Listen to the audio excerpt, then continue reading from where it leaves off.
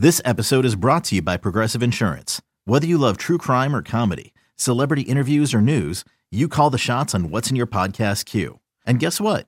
Now you can call them on your auto insurance too with the Name Your Price tool from Progressive. It works just the way it sounds.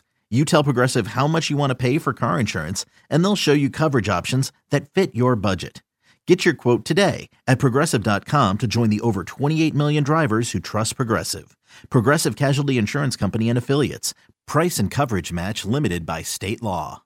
The following is a presentation of A's Cast, your free 24/7 nonstop destination for A's baseball. Go to athletics.com/A's Cast to download the app. Restrictions apply. This is Green and Gold history. 50 plus years of stories, championships, and colorful characters. A's are the world champions. This is A's baseball. This is Green and Gold history. Time for another edition of Green and Gold history with Dave Feldman. Of course, Dave Feldman works for ESPN. He works for NBC Sports. And he works for the Pac-12 Network and also Major League Baseball. We call him our historian here on the A's Cast provided by TuneIn. And we've been doing the top 10. Today we're going to do top 10 right-handed pitchers. And there is a tremendous amount of greatness when you talk about A's all-time in Oakland right-handed pitchers. Yeah, we're talking right-handed starting pitchers. Obviously a ton of them. But there are a few that stand out. There's one that's in the Hall of Fame. And other guys and some names that you're going to remember and some stories. This is a great group of pitchers, great group of players in Oakland A's history. Now, obviously, we're always going to see more right-handed pitchers than we're going to see left-handed pitchers. And when we do get to left-handed pitchers, we're going to have some great ones with the A's who have some World Series titles and MVPs and, Cy Youngs. But when you think of right-handed pitchers, the A's have had so many great ones through the years. It's going to be interesting, the guys who are left off the top 10. Well, that's the key, right? Because you can only have 10 in a top 10 list. And anytime you look at a rotation every season, you usually have 3 or 4 right-handed pitchers. So 50 seasons of that. So you got over 150 normal right-handed starting pitchers we have to go through to decide who's going to be in the top 10. So some guys don't make the cut. You want to hear some of them? This is always my favorite. Who is not in the top 10, but you go, yeah, they were pretty good. So in this case, we're kind of grouping. So you look in the early A's when they first came to Oakland. Chuck Dobson was a mainstay in the staff, a right-handed starter. He was very good, didn't make the list. Move forward a little bit. How about the 5 aces? Here are 3 of the 5 aces who didn't make it. Matt Keogh, Steve McCatty, Brian Kingman. Early 80s, how about a player from San Jose State? You probably know him, Chris Cottaroli. He didn't make it.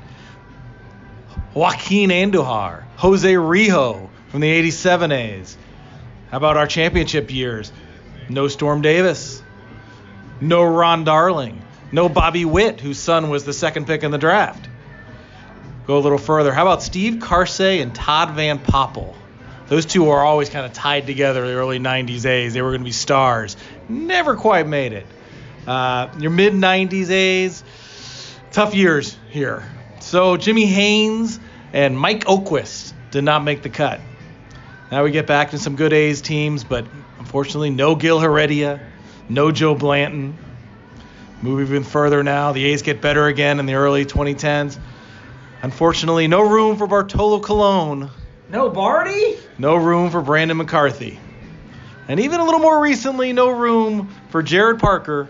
And for 2-time opening night starter, Kendall Graveman did not make the cut.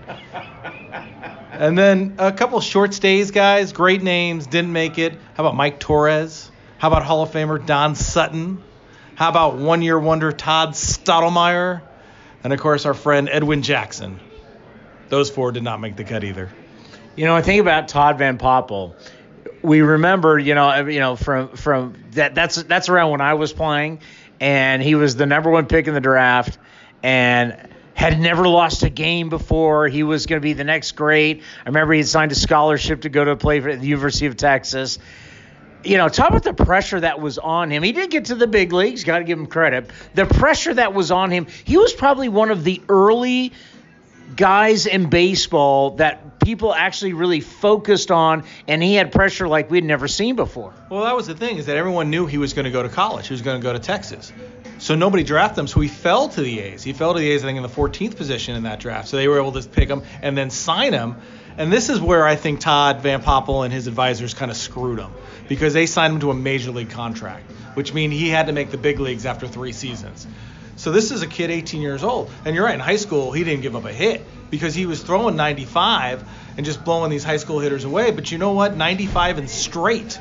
Well, 95 and straight in professional baseball doesn't fly. People are going to hit that. And he had to learn how to throw with a wrinkle. Now he's got to learn at the big league level because his contract made him be a big leaguer. He was out of options at this point. So he's forced to pitch and learn at 21 years of age how to pitch. And it was just too much for him. And Todd, he struggled with it, I think. He struggled with the pressure, like you mentioned, and just not having that secondary pitch to help him out. He could have been something. And I remember Bill Rigney, when the A's had him, he always thought they should have turned Van Poppel into a closer. Because that's maybe the one place that you can come out and blow 95, 96 and get hitters out, because it's always in a short burst. You can't do that as a starting pitcher. And Van Poppel later in his career with other teams and with the Pirates actually had more success coming out of the bullpen.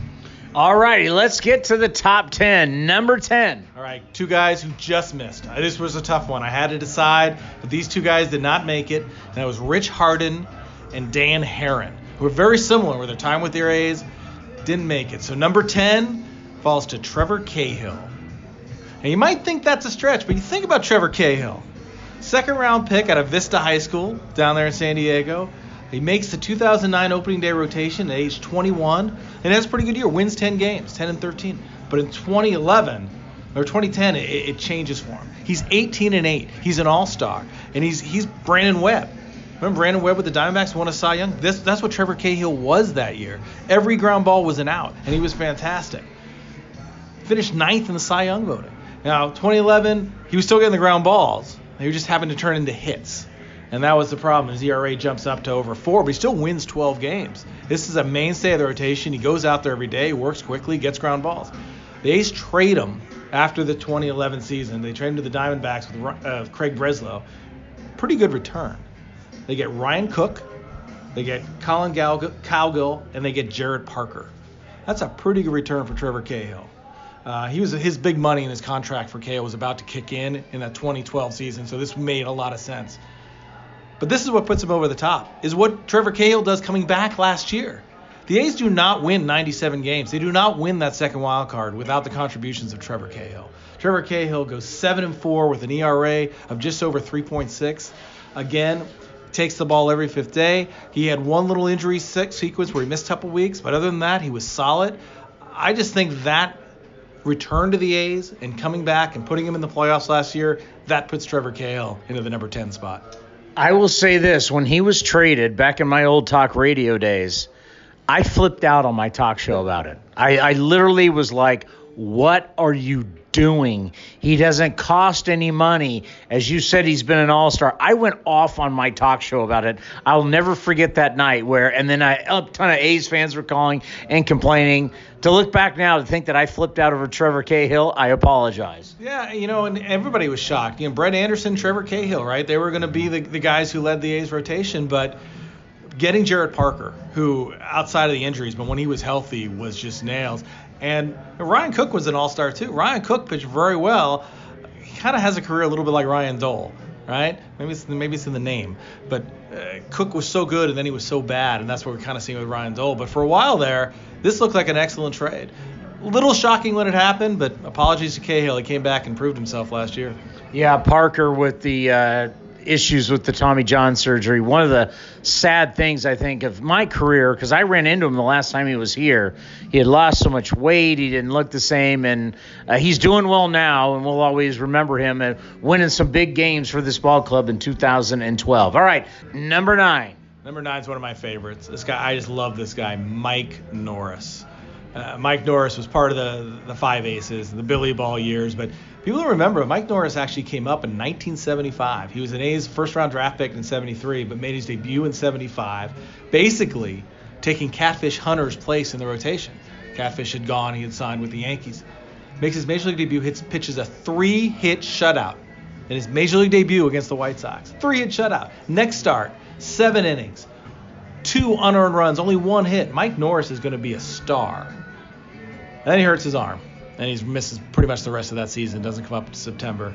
And then his next 4 years, he's just in and out of the rotation, injuries, just not being able to stay healthy. And even when he's pitching in the majors, wasn't effective.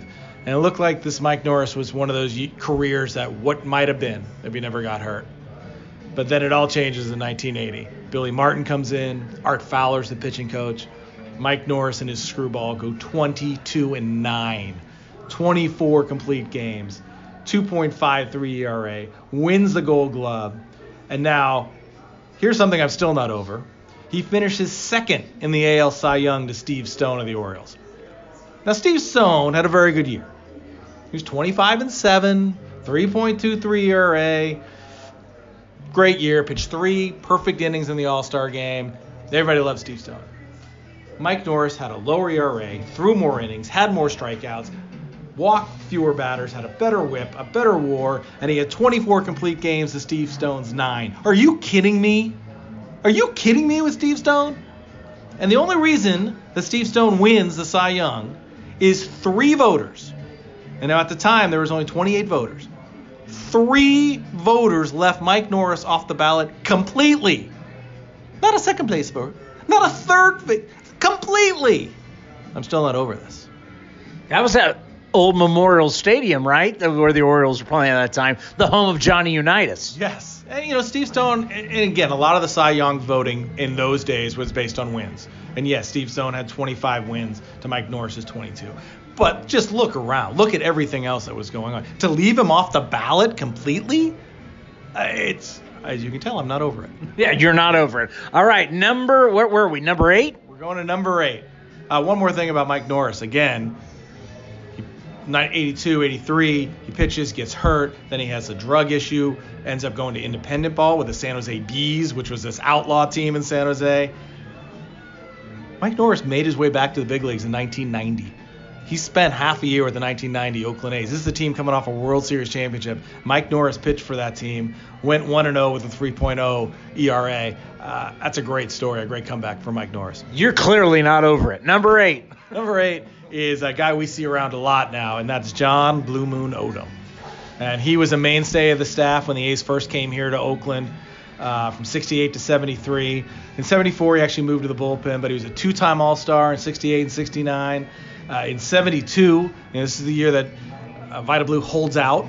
So John Blue Moon Odom is in the rotation, goes 15-6 with a 2.50 ERA. A lot of people forget how good John Blue Moon was.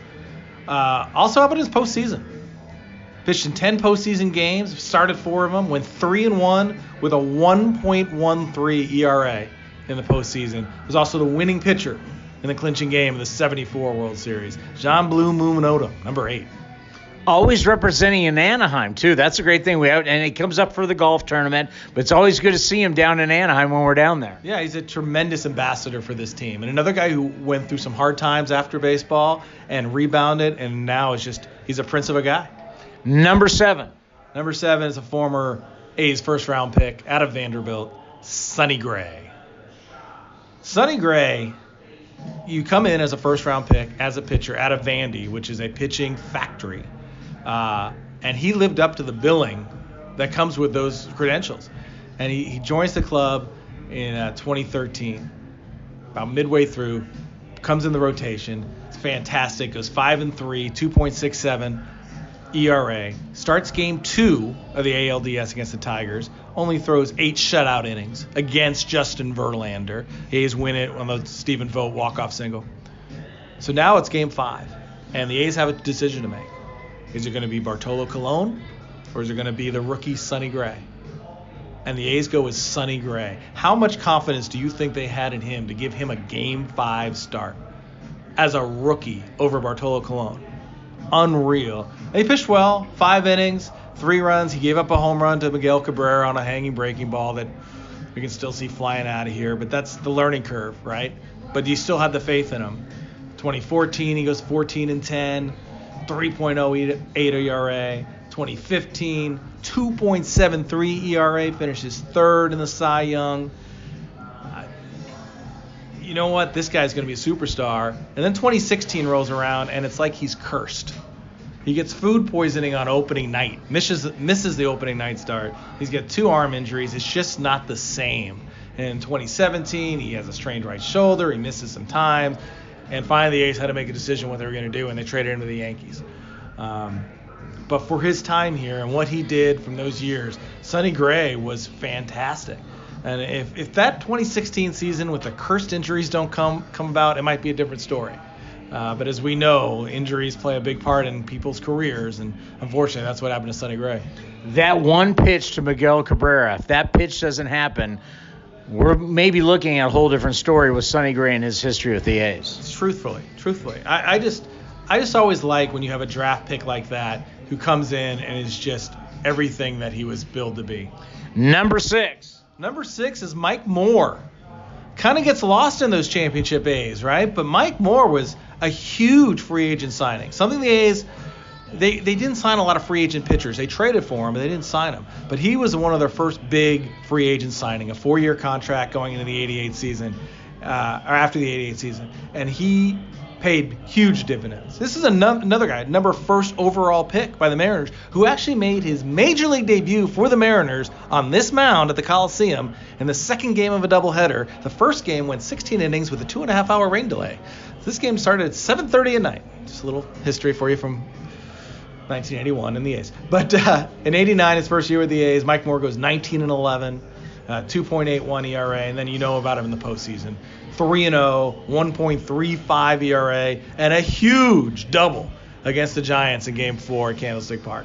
Dropped off a little bit in 90, but 91 just fantastic. 17-8 in 91, 17-12 in 92. He was a horse. He was going to give you 7 innings out there.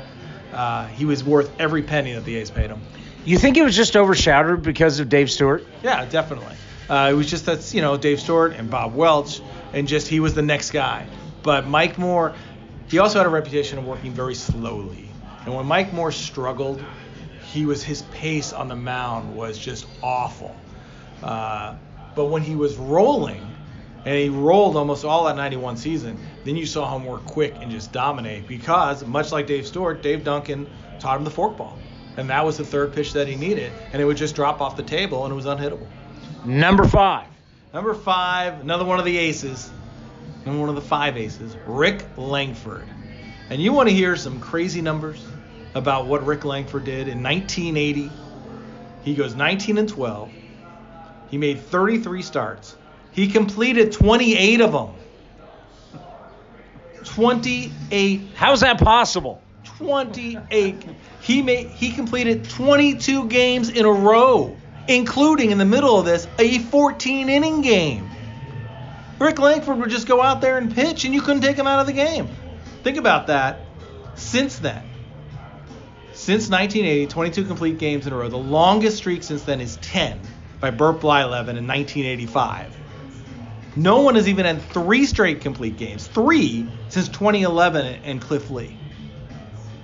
And this was talk about your Iron Man, and Rick Langford didn't throw hard. He was a soft-tossing righty, just trying to move the ball in. A perfect inning for Rick Langford was 3 pitches, 3 ground balls. That's what he wanted. He pitched to contact. So his pitch counts never got too high, and it wasn't a lot of effort. But you're still talking 28 complete games. And then, so remember, he had 19 wins, and Billy Martin tried so hard to get him his 20th win that he started him on 2 days rest in the last game of the season in Milwaukee. And he actually goes 10 innings trying to get this win. He would have had it in the 9th, but he gave up a 2-out home run to Ben Ogilvy that tied the game. He would have had his 20th win. 81, he goes 12-10, ERA under 3, wins Game 3 of the ALDS out here. And Langford was just, again, a guy who pitched every day. He was part of the A's from 77 to 86, but tremendous. 28 complete games, 22 in a row. Number 4. Number 4, another one of my favorites. A guy the A's acquired in a trade with the Dodgers, Bob Welch. And Welch, he was, he burst onto the scene in the 78 World Series when he's striking out Reggie Jackson in Game 2. And everyone knows him for that. But he was such a man on the mound with a blazing fastball. And then as his fastball started to leave him later in his career, he started to go to this breaking ball. And I always use Bob Welch as an example of a guy who learned how to pitch after his best stuff had left him. Because that's what Welchie did. He learned how to be a breaking ball pitcher, even without the fastball. And he would start guys off with the big bender, and it was 0-1 on every batter. Here's my other favorite Bob Welch story. Bob Welch is probably the only Major League player in history to have a song written about him by the Go-Go's. Bob Welch, for a time in the early 80s, dated one of the Go-Go's guitar players, Charlotte Caffey. And she actually wrote a song about him called Turn to You. And if you listen to the lyrics, you can kind of know that it's about Bob Welch because she uses the line, "Wild dance in your eyes." And if you ever talked to Bob before he unfortunately passed away, Bob always had these crystal blue eyes, and they would always be darting. Because he kind of had a little ADD, to be honest. He was always going, his attention was going, but he always had this wild dance in his eyes. And think about that. He had a song written about him by a member of the Go-Go's. That's awesome. We just really aged ourselves, by the way, with the Go-Go's. Go-Go's are timeless. Don't give me that. But so Welch was fantastic. Obviously, his 1990 season, 27-6, 2.95 ERA, the Cy Young. The other Bob Welch thing in the 89 World Series, Game 3, the original Game 3, he was supposed to start that game, but he was hurt. Curt Young was going to get the start in that game if that earthquake didn't happen. Welch was going to go to the bullpen and give it a try, but he had a hip issue, and it didn't look like it was going to happen. But he did pitch in the World Series in 88 and 90 in his great year. Sad that he's gone. He was such a fun guy. He was just an amazing pitcher, and again, I think of guys on the mound, and you think of that bulldog mentality. To me, that was Bob Welch. Number 3. Now we're getting to the 3 top spots. And maybe there's a debate in the order, but these are the 3 top right-handed starting pitchers in Oakland history. And number 3 to me is Tim Hudson. Tim Hudson, 6th-round pick out of Auburn in 97. There's no way he should have been that low in the draft. But because he was a little under 6 feet, no one thought he could be a big league pitcher. But think about this. His last year at Auburn. As a pitcher, he went 15-2 with a 2.97. As a hitter, he hit 396 with 18 homers and 95 runs batted in an era where the ball wasn't flying off college bats in the 90s. He falls to the 6th round. So Hudson always had a little bit of a chip on his shoulder from that, and he took it. Made his debut in San Diego in 99. Got a base hit in his major league debut. Also struck out 11. And then 2000, he goes 20-6. But think about this. His last 7 starts, the A's are fighting for a division championship.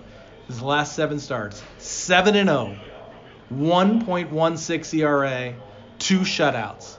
And also in the final game of the year, the A's had to win to clinch the division, 8 scoreless innings. When Tim Hudson started for the A's went 92-39. He had a 700 winning percentage. A 700 winning percentage. This guy was so good and such a winner and such a bulldog.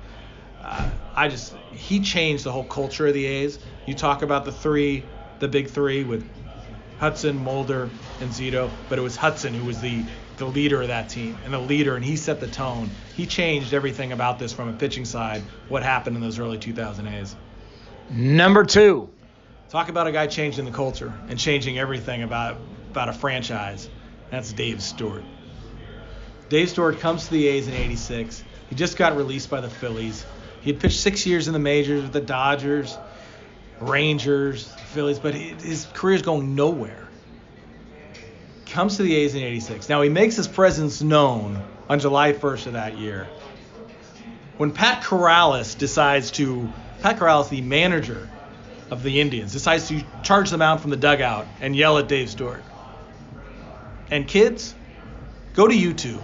Do a search, Dave Stewart, Pat Corrales, to see the video. Because he lays him out with one punch after Pat Corrales decides he's going to do a karate kick to Dave Stewart. Lays him out. It's the greatest video. You got to check it out. YouTube, Stewart, Corrales. Now, this is during the interim where Jeff Newman's the interim manager. The A's hire Tony La Russa. Tony La Russa's first call is to Dave Stewart because they have a Monday night game at Fenway Park. It's going to be on ABC Monday Night Baseball. And he calls Stu in his hotel room and he says, "Stu, you're my starting pitcher." And of course Stu's like, You got it, Tony. Goes out there. What does he do? He beats Roger Clemens. Beats Roger Clemens. I think we hear that over the next 7 seasons a lot. Because Dave Stewart took it from that day in 86 and ran with it. Wins 20 games in 87. Wins 20 games in 88. Wins 20 games in 88. Wins 20 games in 90. Never wins a Cy Young. There's always somebody, right, who beats him out, whether it's Clemens or Viola or Sabanhager and even Welch. But 4 straight 20-win seasons. Oh, in the ALCS for the A's, how about 6-0 record in 8 starts? A's were 8-0 in those games. And we mentioned the starts against Roger Clemens. In his career as an A's pitcher against Roger Clemens in 8 starts, how about 8-0 with a 1.80 ERA? Taking on the best and defeating the best every chance he got. Is that any good? That's Stu. That's why Stu's in the Oakland Athletics Hall of Fame. And it was a no-brainer. And you think about those A's teams and how great they were, with Rickey and McGuire and Canseco and Eck. But it's Stu. It always comes back to Stu as the heart and soul of that team. Maybe it was because he was from Oakland. Maybe that was part of it. But his demeanor on the mound, he was your game 1 starter. There was never a question of that. It was never a question that he was the number 1 pitcher on that Oakland A's team. And we'll go on to win another World Series with the Toronto Blue Jays. All right. Number 1, obviously, is the Hall of Famer. The Hall of Famer, Jim Catfish Hunter. He's Catfish. He's in the Hall of Fame for a reason. He was signed by Charlie Finley at 18 years old, goes straight to the big leagues in the Kansas City A's. We've heard the story about the nickname before. It was a nickname that Charlie gave him. He said, we got to give you a nickname. So here's the story. When you were a kid, you got lost. Your parents found you later, and you're holding 2 catfishes. So your nickname's Catfish. Now repeat it back to me. That was Charlie Finley giving him a nickname. But it stuck, and it was perfect for him, right? From North Carolina.